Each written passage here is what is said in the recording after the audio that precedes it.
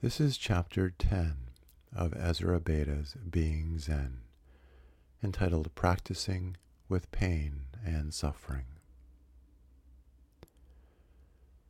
Jean-Dominique Bauby, the former editor-in-chief of the French magazine Elle, wrote a book called The Diving Bell and the Butterfly. This man had lived a very active and creative life until one day in 1995, when he was only 43 years old, he experienced a massive stroke that resulted in a rare condition called locked-in syndrome. While his whole body was totally paralyzed, his mind was completely functional. After lying in bed for months, he discovered he could still flutter his left eyelid. With this discovery, he devised a form of communication whereby the number of movements of this one eyelid would signify the different letters of the alphabet. This is how he spelled out each word, each sentence of his book, poignantly chronicling his thoughts and feelings as he lay locked in his body. He died 2 days after the book was published. In the one-page chapter entitled My Lucky Day, the author describes how the alarm clock connected to his feeding tubes was ringing continuously for half an hour. The intensely piercing beep, beep, beep sound jackhammered into his brain. As he began sweating profusely, the sweat unglued the tape over his right eye, loosening his eyelashes to scratch his pupil. Then his urinary catheter fell out, leaving him soaked in his own urine. There he was, lying in the drenched bed with the piercing sounds and the irritated eye. At that moment, a nurse came in and, oblivious to him, switched on the television. What he saw on the screen were the bold letters of a commercial asking, "Were you born lucky?" The author relates this story without a trace of self-pity. It's primarily a description of his thoughts and sensations. To really appreciate the story, all we have to do is imagine ourselves in the same situation. What would our reactions be? In general, we don't want to have very much to do with pain. Most living creatures share this aversion. It appears to be a natural and even intelligent part of the evolutionary process. Yet human beings seem unique in their ability to contort from their pain into the state that we commonly call suffering. Suppose my mate leaves me. There is a hole inside, unmistakably painful, heavy with fear and longing. The beliefs go spinning around. No one will ever be there for me. Why is life so hard? What's the point anyway? And of course, my natural impulse is to resist residing in the painful hole of rejection and loneliness. Unmistakably, there is suffering. How did the pain turn into suffering? What is actually happening in the moment? Or suppose one day I wake up feeling sick all over. The days turn into weeks, the weeks turn into months, and the pain and discomfort become more and more debilitating. The mind cries out, longing for relief. Why is this happening to me? This is too much to bear. What will become of me? Naturally, there is a great resistance to the physical pain and discomfort, and unmistakably, there is suffering. But how did the pain turn into suffering? And what is actually happening in the moment? The process starts with our natural tendency to avoid pain. This is a fact of life. We don't like pain.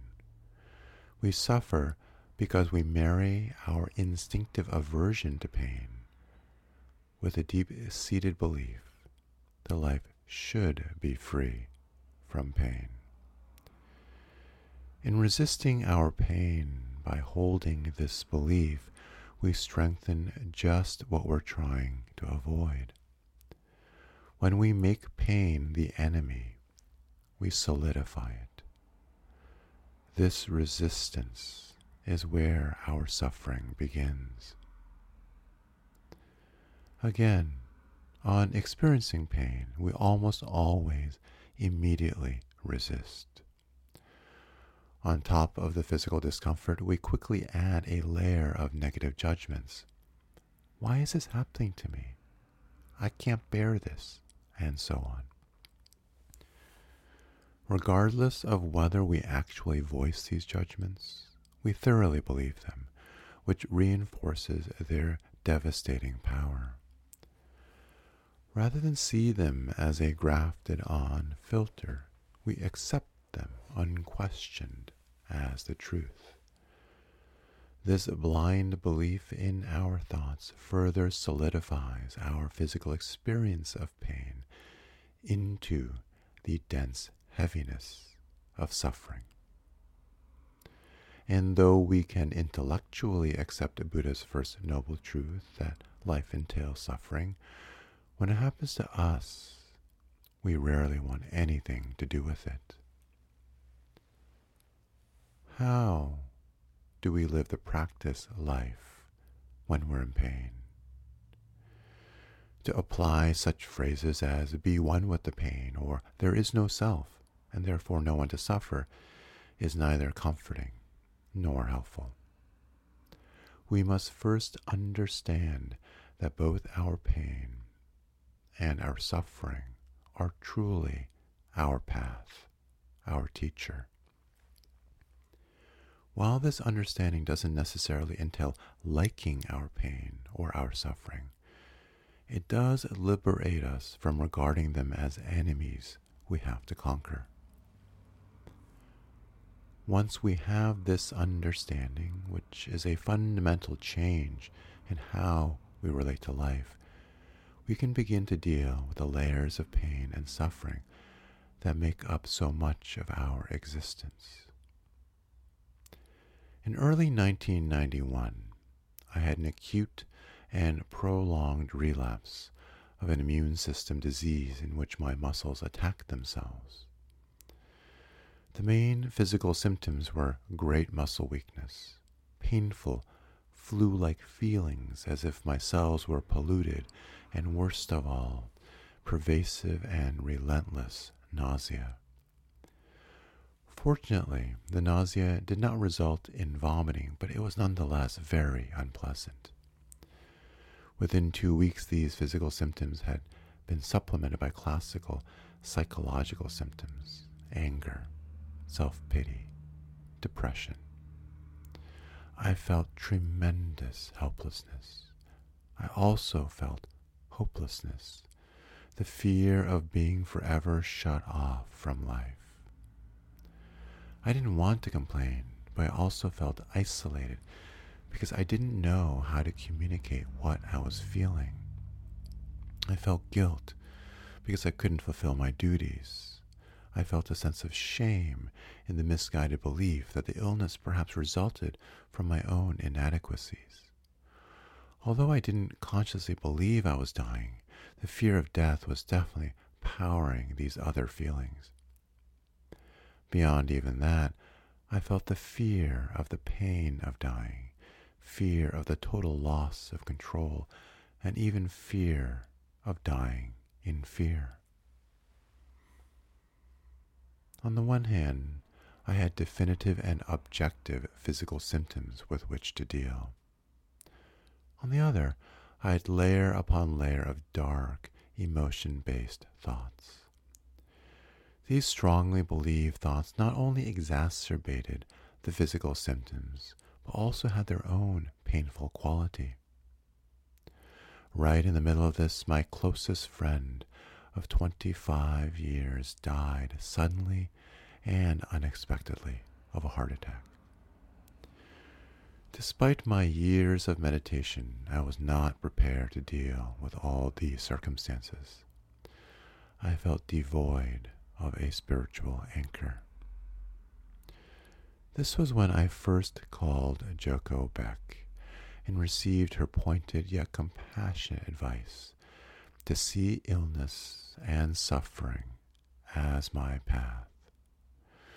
Joko also mentioned that I might find Stephen Levine's book, Healing into Life and Death, helpful.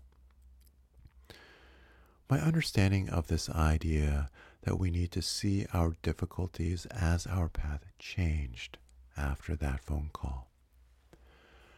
My belief had been that I couldn't practice because my life was so difficult.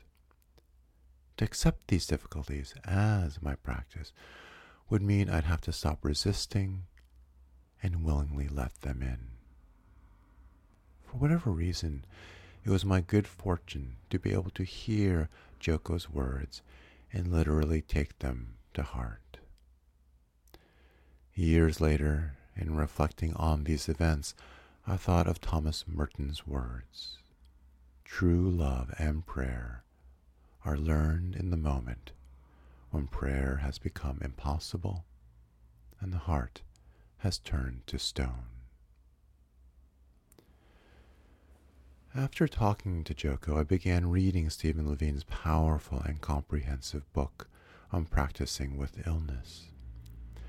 I began doing 5 different meditations a day and continued this for almost 2 years.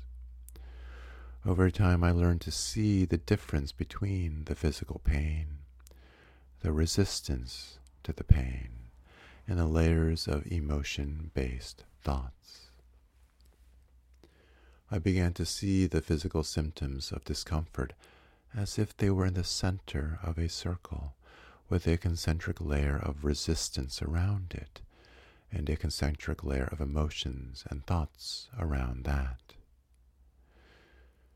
Since the episodes of nausea were unrelenting, that particular symptom provided a vast laboratory for my practice.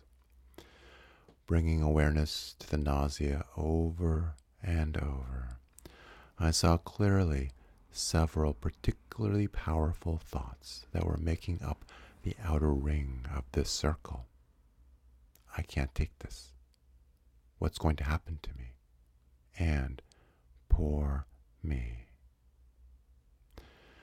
I practice clearly seeing and repeatedly labeling these thoughts as they arose.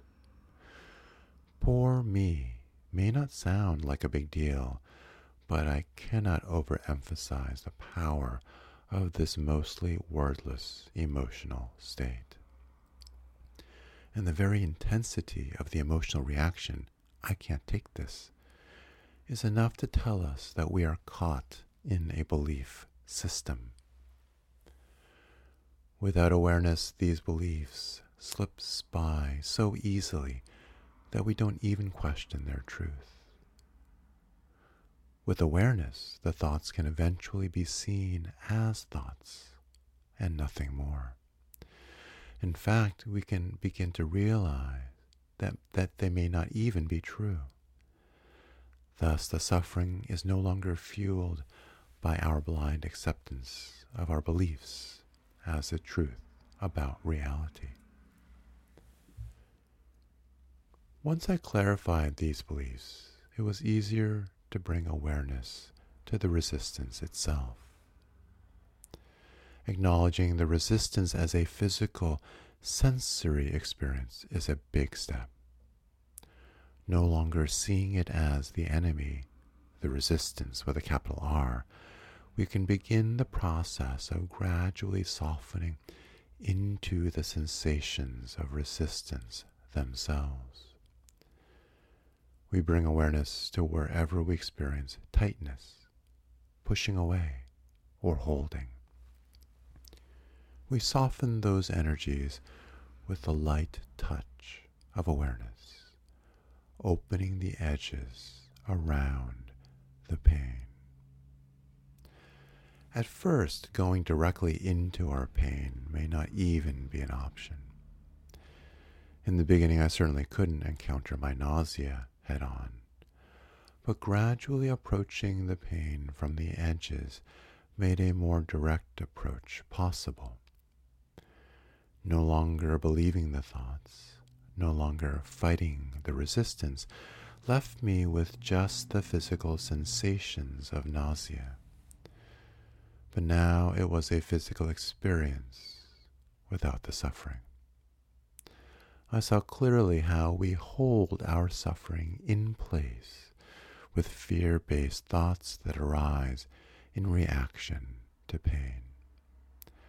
These thoughts are further solidified by our resistance to letting the pain just be.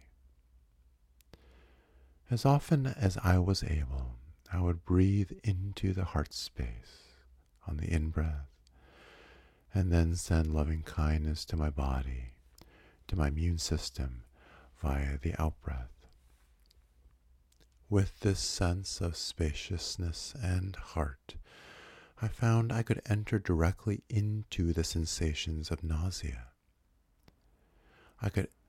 In the moments when I could experience the nausea not as pain, but as intense physical energy, I was struck by a sense of quiet joy. Sometimes I felt a depth of appreciation that by any ordinary standards would simply not compute. Opening to pain itself may still not be possible if the pain is intense. But in most cases, pain is not as unbearable as we think it is. Although the sensations may remain unpleasant, it is often possible for us to actually experience them. Occasionally, bringing a softening awareness to the pain can even neutralize the sensations. Certainly, we can't always transform pain from meaningless suffering into a sense of spaciousness, but at least we can practice seeing into the layers of beliefs and resistance that hold our suffering in place, thereby coming closer to gently opening to what is. But seeing into the layers of beliefs and resistance is often difficult because our conditioning can go very deep. Yet, left unexplored, these beliefs that are most deeply hidden are the very beliefs that silently run our lives. For example, how many of us, when we get seriously ill, engage in what is commonly known as the battle against illness? Even when we understand how to practice with discomfort, it is still easy to get caught in the false belief, so prevalent even today, that we somehow create our own illness, and that with clear practice we can defeat it. Almost all of us believe on some level that physical symptoms imply a gap in our practice. We have the deep-seated view that if we practice long enough and hard enough, we'll see through our problems. Underneath this view is the even more hidden belief that life should be or can be free from pain. Yet the Buddha's basic teaching is that pain simply is. The hidden belief that if our practice is strong enough and deep enough, we can be free from pain is most often based on fear. We fear, perhaps more than anything, the helplessness of the loss of control. For some, like myself, a reaction may be to cling to identities of the doer who can accomplish things, of the knower who can control life through knowing, that we hope will ward off our experiencing the fear of helplessness. This fear of helplessness also prevents us from experiencing genuine compassion. It is so much easier to write someone off, including ourselves, by reducing illness to some blind spot that's not being faced than it is to feel the helplessness and loss of control the illness often triggers. But the real key is to surrender to helplessness itself. We can do this only when we give up asking why, which is again the mind hoping to control through knowing, and instead simply attend to the what of the moment. This what is not just the physical discomfort, but all the deeply held beliefs associated with the discomfort. We get so hooked into trying to find the meaning behind our illness or pain that we often ignore the incredible teachings that are right there in front of us, within the whatness of our present moment experience of symptoms, beliefs, and emotions. An old Zen line says, "On a withered tree, a flower blooms." We often think that being healed means the illness and pain will go away. But healing does not necessarily mean that the physical body will mend any more than a withered tree will become young again. Healing is not just about physical symptoms. Many people heal and still remain physically sick or even die. Many who become physically well never really heal. Healing involves clearing the pathway to the open heart, the heart that knows only connectedness. When we experience this openness, the flower blooms regardless of what happens to our body. In The Diving Bell and the Butterfly, the author, though completely immobilized and subjected to endless discomforts, was still able, at least in some measure, to fly free as a butterfly. To heal, to become whole, means we no longer identify with ourselves as just this body, as just our suffering. We identify with a vaster sense of being. The fact is that the heart is always open. However, the pathway to this heart is blocked by years of conditioning. It is overgrown with protections, pretenses, deeply held core beliefs, pictures of who we think we should be, fears, anger, confusion, and our resistance to life as it is. Mostly, we don't want our pain or our suffering. Mostly, we want to be taken care of. We want someone, such as a mate or a teacher or something, such as more favorable life circumstances or a big experience, to make everything okay. But until we're willing to learn from our suffering, the path to the open heart will stay blocked. Until we stop running away from our pain, our suffering will continue. Perhaps the greatest pain is our resistance to pain itself. But sometimes we can't run away. Sometimes very difficult circumstances in life make it clear that there is no easy way out. Who's to say how difficult things have to get before we stop resisting? Who's to say how long it will take to learn what it means to become willing? At what point will we be able to recognize that the painful circumstances of our life really are our best teacher?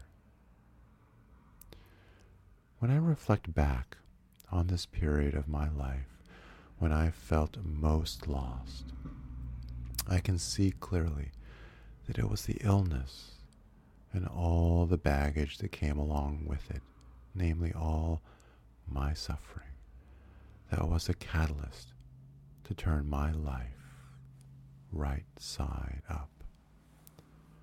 I didn't want my nausea or my illness. I didn't want my sense of loss. I just wanted them to disappear. Thus, my suffering arose. Once I understood that my illness was my path, it gradually became clear that real healing was not about the body's getting better or about having all the suffering disappear.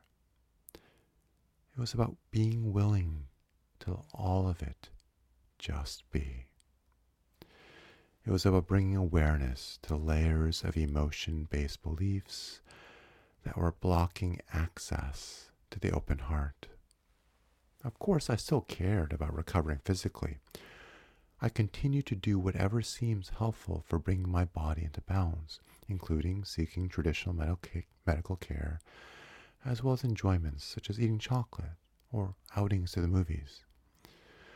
What I've truly discovered is an inner understanding that no longer denies the value of pain, difficult circumstances, and suffering. Once I got over the worst of the physical symptoms and began to function fairly well, I realized how easy it would be to slip back into old routines. I could use the remission of my immune system disease to pretend that everything was fine. But fortunately, I learned enough to know that this would just be more skating on thin ice. I began the practice of designating one day a week as a quote-unquote sick day. No matter how well I was feeling, I would live that day as if I were still sick.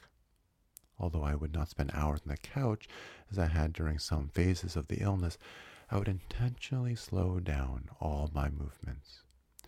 I could then appreciate the depths of awareness that are possible when we slow down enough to let life in.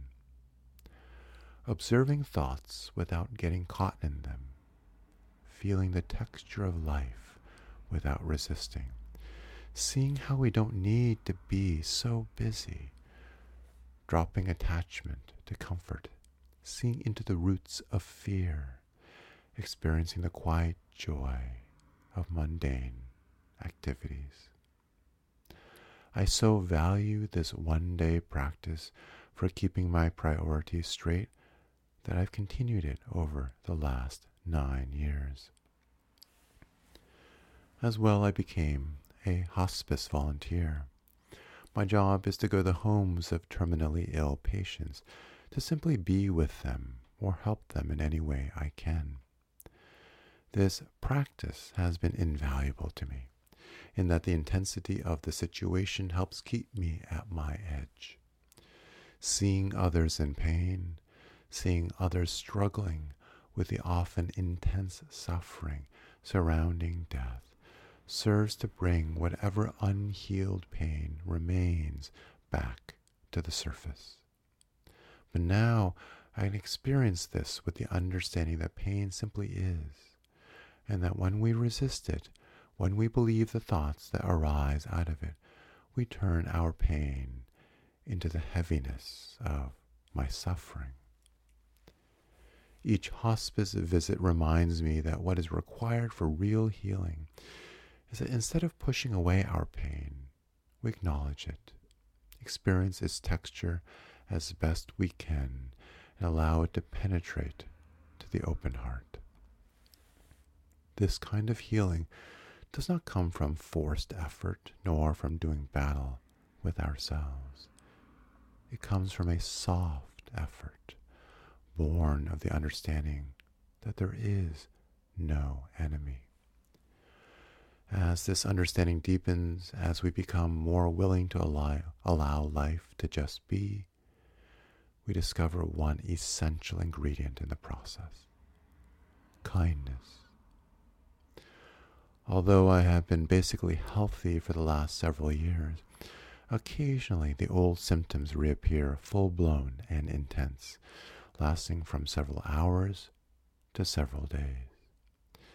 Sometimes when I'm reduced to lying in a fetal position, I watch on an almost microscopic level how I try to turn this pain into suffering.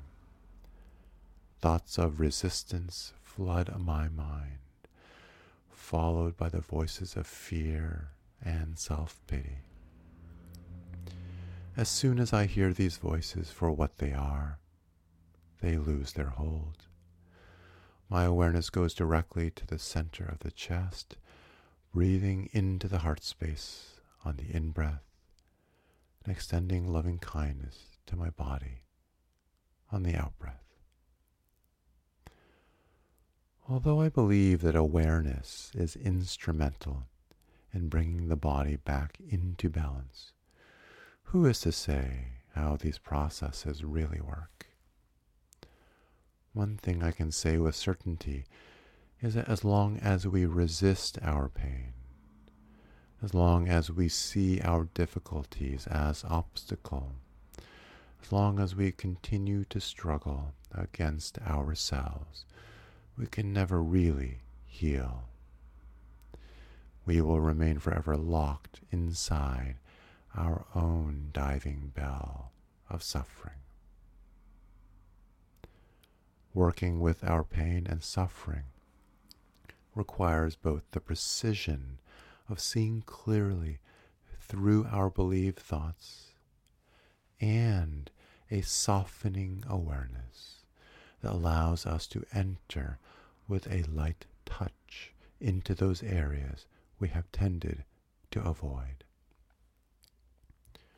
Working in this way, we see how much of our suffering is unnecessary. This clarity in turn gives us the courage to continue working with suffering, even through those moments when it seems as if it will never end. What arises is an increasing compassion for both ourselves and the whole human drama. We see that pain and suffering are not the end game. They are simply the most effective vehicles for awakening our hearts.